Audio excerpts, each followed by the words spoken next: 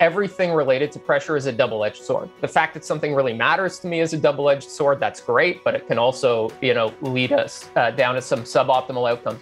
So in terms of whether stress or pressure is better, it kind of depends on where you're at. Stress, I can't do anything about it, right? I don't have the ability to impact the circumstances under my definition of stress. So I got to just sit with it, which in many ways is more painful, right? When I'm watching my kids play a basketball game and the team's losing, I would much rather be out there losing myself because the experience of watching them is so uncomfortable.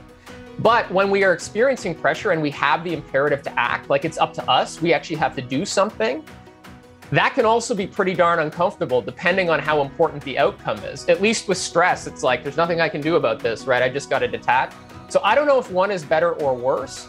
I do think pressure is more of a developmental experience because it is accompanied by the need to act.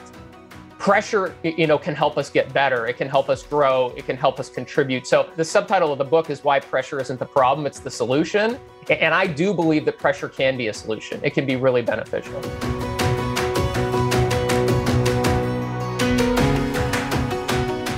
I'm your host, Michelle King, joined by Kelly Thompson, and you're listening to The Fix, a podcast that shares the stories of remarkable people who are innovating and taking action to advance equality in the workplace and beyond. If you've ever been to a women's conference or a professional development program, you'll most likely at some point hear women say that they just don't feel good enough. This is the toll that day-to-day experiences of inequality have on women's sense of self.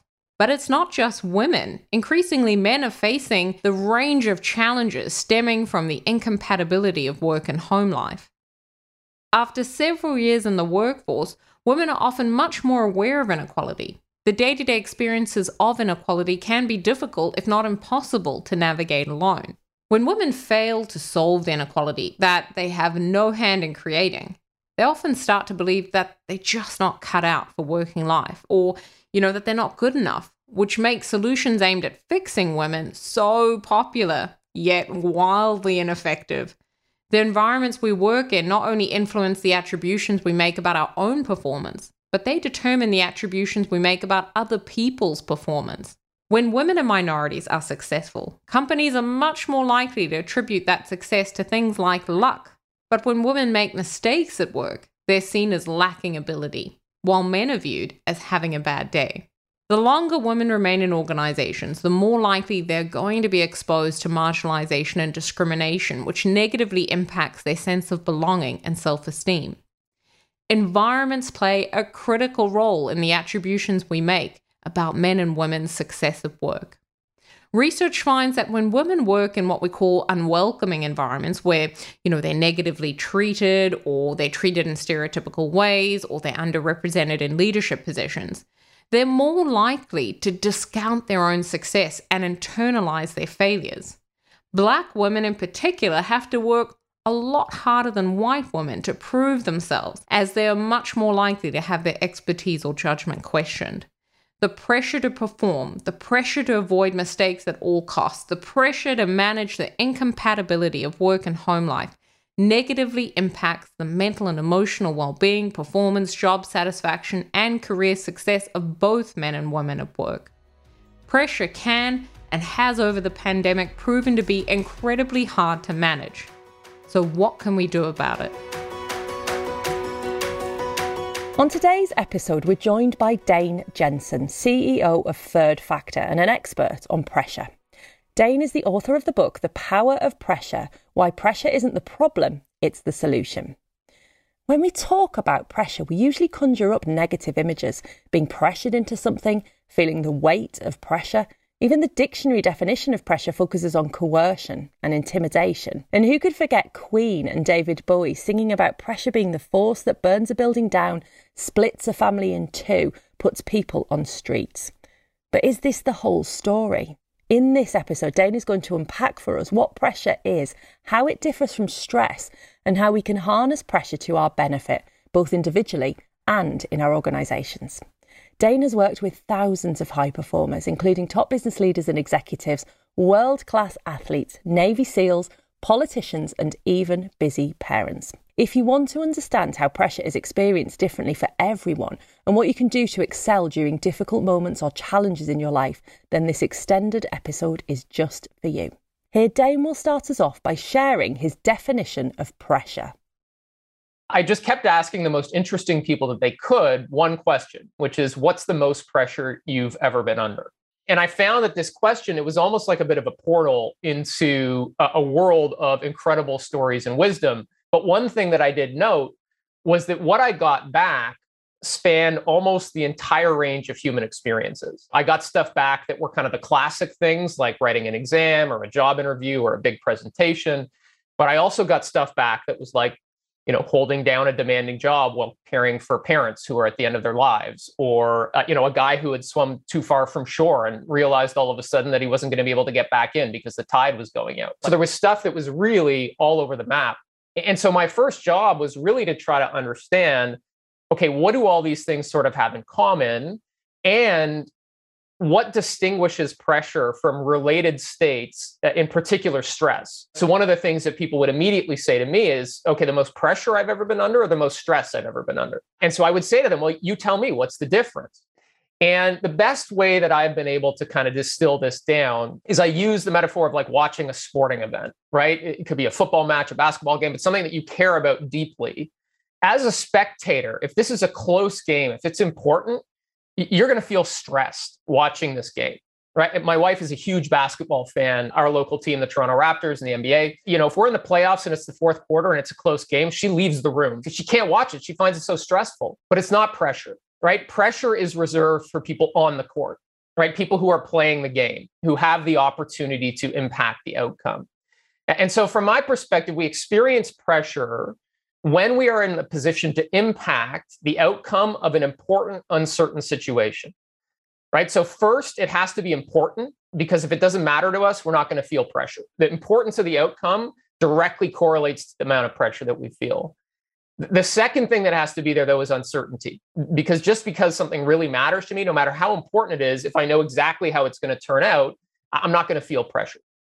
And so the one sentence definition that I kind of honed in on for pressure is that pressure is this sensation that accompanies the imperative to act in important, uncertain situations.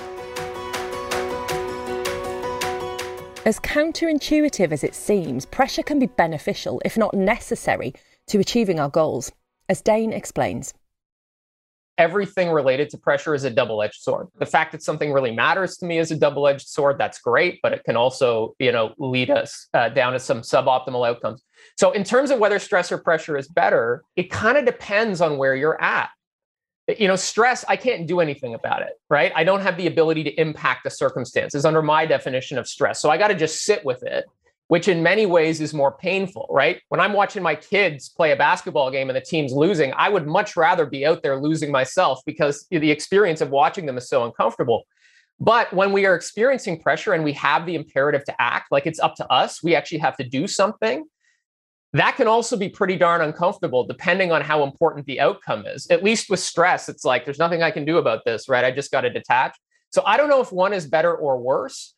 I do think pressure is more of a developmental experience because it is accompanied by the need to act. Pressure, can help us get better. It can help us grow. It can help us contribute. So the subtitle of the book is Why Pressure Isn't the Problem, It's the Solution. And I do believe that pressure can be a solution. It can be really beneficial. People coming up to you and saying, man, you're carrying so much pressure. How do you do it? You seem unflappable. I think that this goes back to where we started, which is what's worse or better, stress or pressure. I think pressure is better to some extent, or mediated by self-efficacy and self-confidence. So if you feel like you have the capacity and the capabilities and the confidence to handle acting in these important, uncertain situations, which I suspect you do, that really mediates the impact of pressure, right? So that's what turns pressure from something that's overwhelming to something that's energizing, right? When an Olympic athlete is in the starting blocks, yes, the pressure is immense, and they often bring incredible self-confidence and self-efficacy to those moments. It's the same thing with public speaking, right? There are some people who would rather a hole opens up in the ground and swallows them than stand on stage and speak in front of 500 people.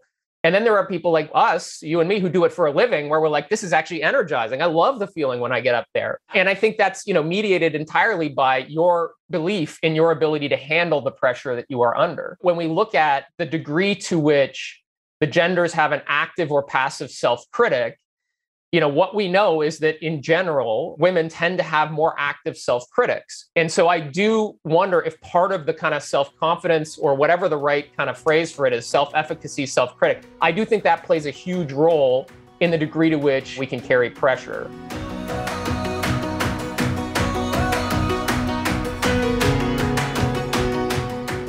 Despite companies' best efforts to support employees during the pandemic, according to the latest Women in the Workplace study from Lean In and McKinsey, women are feeling more exhausted, burnt out, and under pressure than men. Here Dane shares why not all pressure is the same. One of my favorite stories in the book, the difference in the value that gets placed on different situations, different work, emotional labor, like all that stuff. One of my favorite stories is a guy named Kyle Lowry, who is one of the star players for the Toronto Raptors. And a couple of years ago, we won our first championship in the history of the franchise, 27 years. And on the eve of the last game in the finals, he got asked a question by the media at a press conference around pressure. Here, what does pressure mean to you? And he took it in a completely different direction. He said, pressure for me is my mom having to get up at 5 a.m. every morning for 17 years, and her having to make sure that her 3 kids had food in the fridge, and her having to create the environment where we could actually go and do the things that we needed to do, and doing that day in, day out with financial instability, having to balance a family with work. And so I think this notion of what is the type of pressure that gets the headlines is a really interesting thing to dig into, because I think I kind of started to deconstruct them into the difference between peak pressure moments, which are like the Olympic final, or, him on the eve of a basketball game, or like a job interview. But then there's also the pressure of the long haul, which is the degree to which we are bearing the grind of a high volume of important, uncertain things, but not necessarily like these moments of glory where we're kind of like winning the big pitch. I'm probably not paraphrasing exactly what you said, but I do think historically, in kind of gender norm roles, women have borne the brunt of the grind of pressure, while men get the glory of the peak pressure moments where they go out and, nail the whatever. And so I do think those two types of pressure have been historically kind of misrepresented, or somehow seen as of different worth or value. And I think that grind, that long haul of pressure, is something that now many of us have experienced in a different way through COVID. And I personally just know a lot of people, men in particular, who are like, holy crap, I had no idea how much was going on that I just was completely unaware of. The stuff that my partner was just taking care of in the background that I wasn't even party to. And it's like that load, I hope anyways, is starting to become a little bit more visible, although for sure we're not at end of job yet. But I think those are two different things for sure. Because not all pressure is the same. We need different strategies for responding to the different challenges that we face. Here Dane shares how we can manage peak pressure versus the daily grind of pressure to our benefit. This is the thing that I actually found the most interesting in all the research that I did, which is it actually turns out that the stuff that works in peak pressure moments doesn't work at all over the long haul, and vice versa. Like they're almost two different skill sets. And so I talk about this notion of being pressure ambidextrous, like the ability to kind of flip from peak pressure moments to like the grind. And what's interesting about this is it goes back to this whole notion of everything related to pressure as a double agent, right? So the first thing that has to be there for pressure is importance, right? If something doesn't matter to me, it's not going to create pressure. Okay, so importance through the grind, the long haul of pressure, it's all about bringing importance close, right? Because if we're going to make it through the grind, I better have a really clear line of sight to how does doing this connect to something that really matters to me, right? How is this helping me grow and make progress? How am I contributing to the company, to family, to society? How is this bringing me closer to? So, when we're going through the grind, one of the core imperatives is to constantly make sure I have a line of sight from what I'm doing up to why this matters to me. Why is this important to me? Otherwise, it's going to feel hollow, right? It's going to be very corrosive over the long haul. When you flip into peak pressure moments, all you can think about is how important it is. Like finding importance is not the issue in peak pressure, right? When you're heading into a job interview, it's like, oh my God, if I don't get this job, or if I'm going on to, the Olympic stage, it's like, I've been training for this for 20 years. And so actually it flips from, I got to pull importance close and really work to make sure I've got the line of sight that gives meaning to pressure. And instead I have to almost flip and go, what's not at stake in this situation? Like, what are the important things in my life that are not at play here? Because that's what's going to free me up to perform. And so there are all these weird sort of dualities where there's one thing that's going to work over the grind, over the long haul, and almost the opposite is what you need to do in peak pressure moments. We often think of resilient people as being Teflon. No stressors seem to stick. They are unflappable. But this isn't the case. Resilience is more about bending in the face of adversity. It's about flexibility over rigidity. Building the muscle of resilience is less about consistently performing to a high standard and more about getting confident in your ability to deal with setbacks when they arise. The concepts of pressure and resilience, from my perspective, are joined at the hip. They are two peas in a pod. So absolutely, from my perspective, pressure is what creates the need for resilience, right? My definition of resilience really starts at, a recovery, right? It's that ability to get back to center. The metaphor I use for resilience, which just kind of hit me between the eyes a few years ago, I was doing a bunch of work at a hospital that focuses on rehabilitation research. So they really dig into rehabilitation from complex conditions like stroke, spinal cord injury, that kind of stuff. And one of the things that they focus on is rehabilitation for balance. Because if you are rehabilitating from a brain injury or a spinal cord injury, one of the things that you really need to get back quickly is your balance so you don't suffer a devastating fall, which can really set you back. And when I was talking to the researchers, what I learned is that, historically, the way they have rehabilitated balance is to teach people how to stand in really stable defensive positions, right? Like how to stand in such a way that it's very unlikely that you're going to get off balance. What they have started to do instead is they will hook the patients up to the ceiling. So they'll tether them to the ceiling so they can't fall. And then they literally have somebody come in and shove them over. And my question to the researcher is like, why would you do this? Why would you take, somebody who has just suffered a stroke or a spinal cord injury and like shove them off balance? And they said to me, what we learned is that stable defensive postures, they're great until they're not. Once you get off balance, they're pretty brittle. It's actually way more effective for people to relearn what does it feel like to be off balance and retrain the stabilizer muscles to fire to get them back in balance. And so treatment has really evolved from focusing on stability to focusing on response and recovery. There's this misconception that it's like pressure is about growing a thicker skin. It's about, this ability to just stand so strong and like never get moved. And I think that's just BS, right? Like we are getting pushed off balance metaphorically over and over again. In particular, when we're talking about women carrying the grind, right, the long haul of pressure, you're going to get shoved off balance over and over and over again. And so for me, resilience is that stabilizer muscle. I think in many ways, organizations are doing a lot of the shoving and they're not tethering people to the ceiling, right? There isn't that safety net.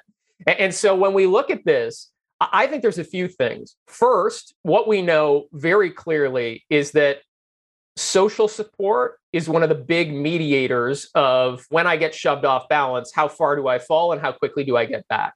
And so I think the ability of organizations to really prioritize the building of strong relationships and making sure that we do have social support in place from our managers, but from our peers, like that has to be very deliberate and conscious, because all of the research on resilience tells us that it's those relationships that act as a bit of a buffer when people get pushed off balance.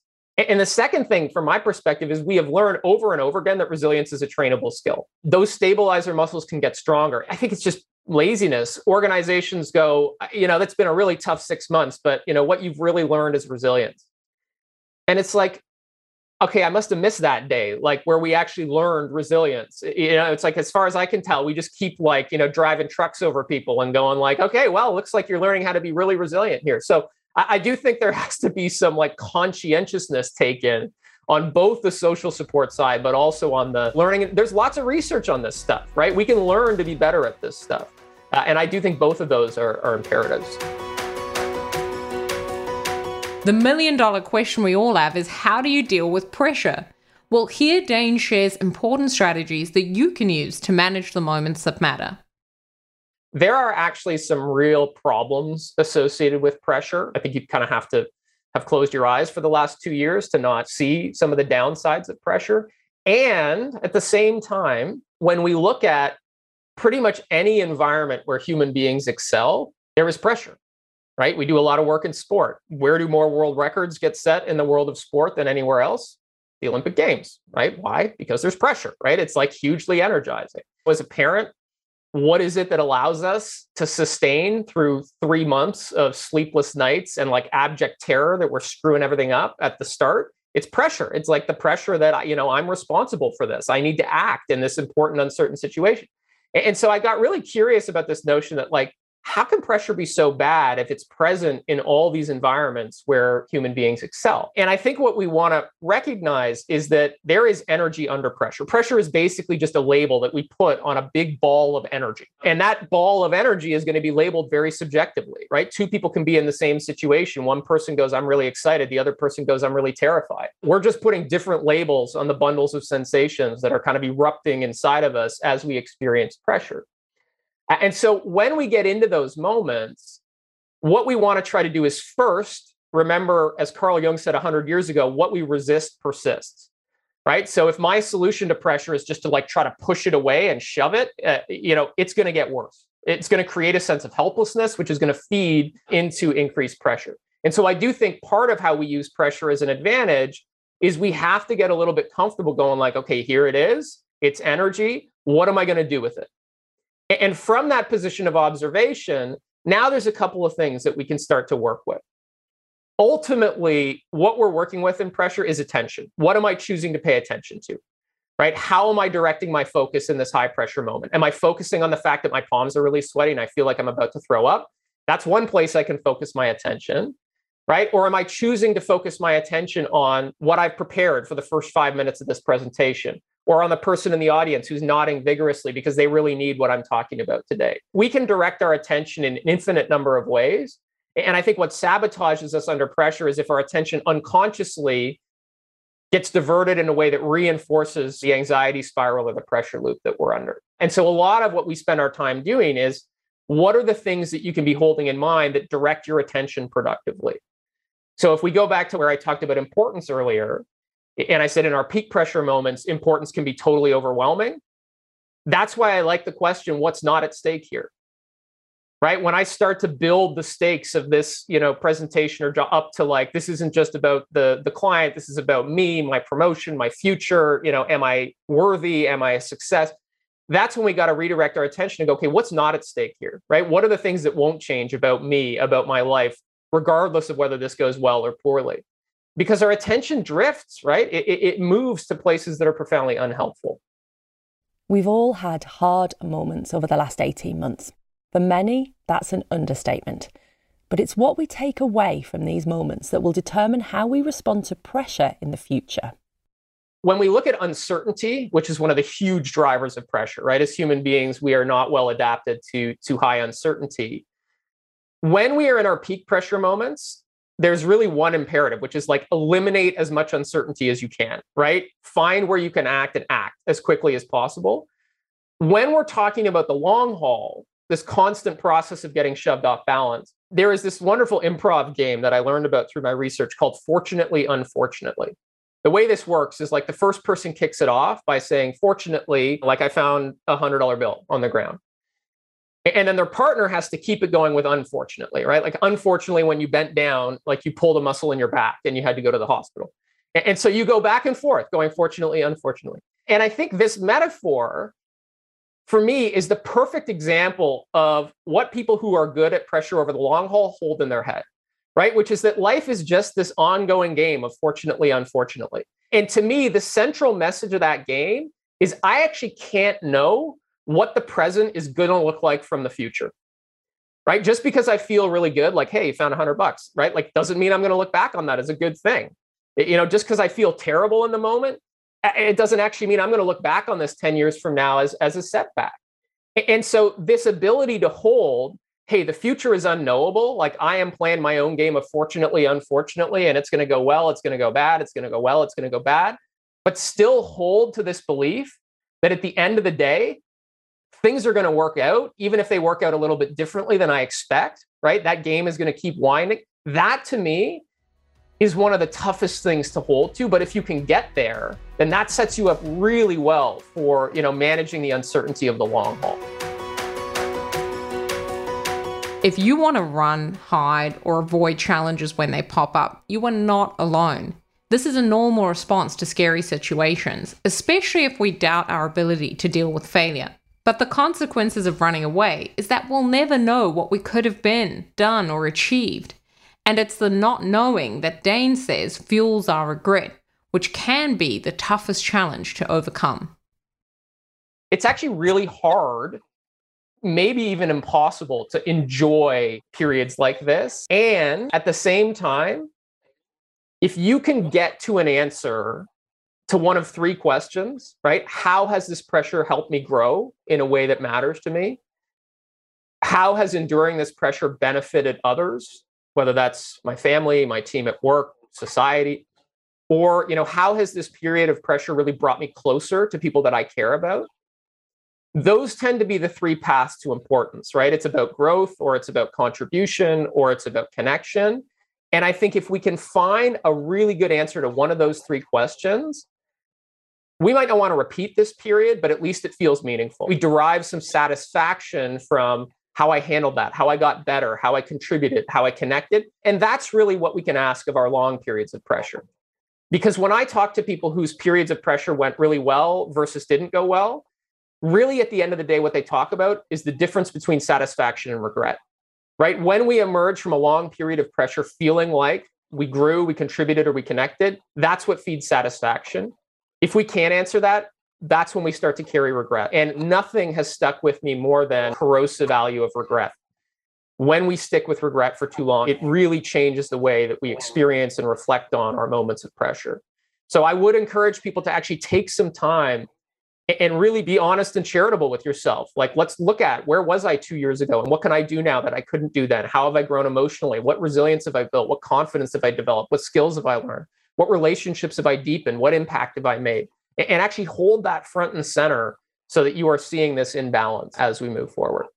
When we try to make the solution to pressure to eliminate it, that often I have seen leads down the road to people carrying regret that sticks with them for decades versus like, hey, this isn't going to be comfortable, but I'm going to emerge with a sense of satisfaction that I handled this in a way that was up to my standards. I think that's where you need confidence, satisfaction, all that good stuff. We really hope you enjoyed this extended episode. There were so many incredible insights, strategies and practical takeaways that Dane shared on how to deal with pressure. We hope these will be useful to you all in navigating the challenges and opportunities in your lives. Thank you for tuning into our episode today. If you're interested in partnering with us or being a guest on the show, then please reach out through our website, thefixpodcast.org. You can also sign up to our monthly newsletter and contribute your story there. Thanks again for tuning in, and I'll catch you all again next week.